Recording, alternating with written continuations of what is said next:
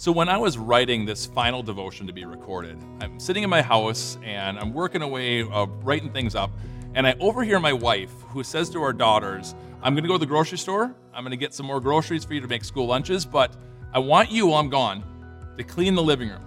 Make it look like no one has ever lived here, like magazine quality. Like someone from the magazine might be driving down the road, hear the joy of children cleaning and go, I got to take a picture of this. That is how clean you need to have it.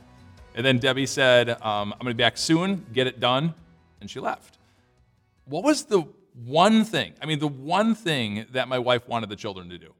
Obviously, clean the living room.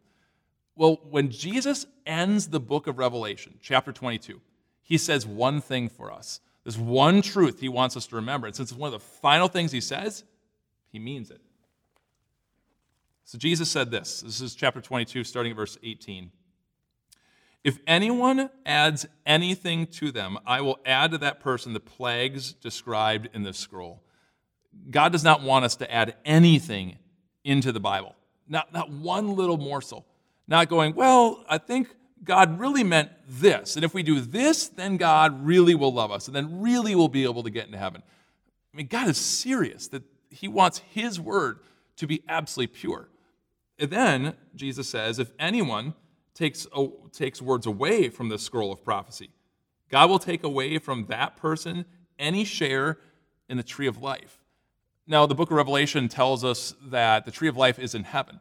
So God says, if you're looking in Scripture here and you're saying, well, this part here, we don't really need that part anymore. God didn't mean that. That's out of date. We can skip this part. God says, you're putting yourself in danger that you will not be able to go to glory. If you go, well, this part over here, that doesn't mean my heart. That doesn't match me. I'm going to skip that. God says you put yourself in danger. And so easily we can point at other people and go, man, look at those churches or look at those people, the sin that they're doing. But what about us? When you and I know what God's word says, when we know what we should do and we shouldn't do it, and we go, God, I know you say this, but God, I don't really care today. I'm going to do whatever I want.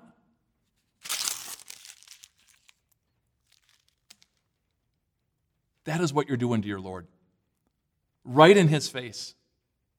And you say, God, I'm so mad, I'm so angry, and I know you tell me I'm not supposed to do that. Or I love my girlfriend, I know I'm not married to her, but I'm going to go do this. I don't care what your word says.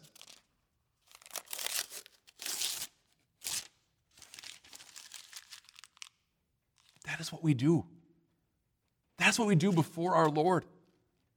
Now, just so you know, this isn't the Bible. This is just a book that kind of looks like the Bible. I would never tear open Scripture. I would never rip pages out. But I'm guessing when you're watching me do that, your heart stopped for a little bit. And you got almost probably angry and upset about it. Where is that anger? Where is that righteousness in our own lives when we see ourselves sin? Because in essence, that right there is what we are doing to God's word. We're tearing it out. God does not want you to subtract anything from his word, but to follow it. And if you failed, then confess that sin to Jesus. Confess it to him and know this truth, that Jesus wins. He won you back from the devil. He won you back from sin.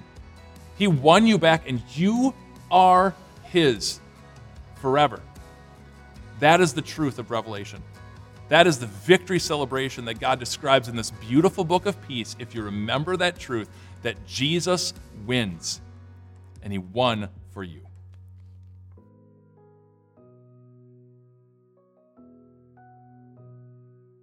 Hey everyone, Pastor Mike here with Time of Grace. Thank you so much for checking out our podcast, and we'd love for this podcast to be a blessing to you in the days to come.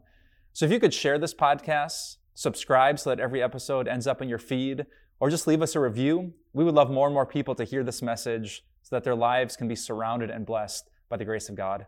Thanks again, and have a wonderful day.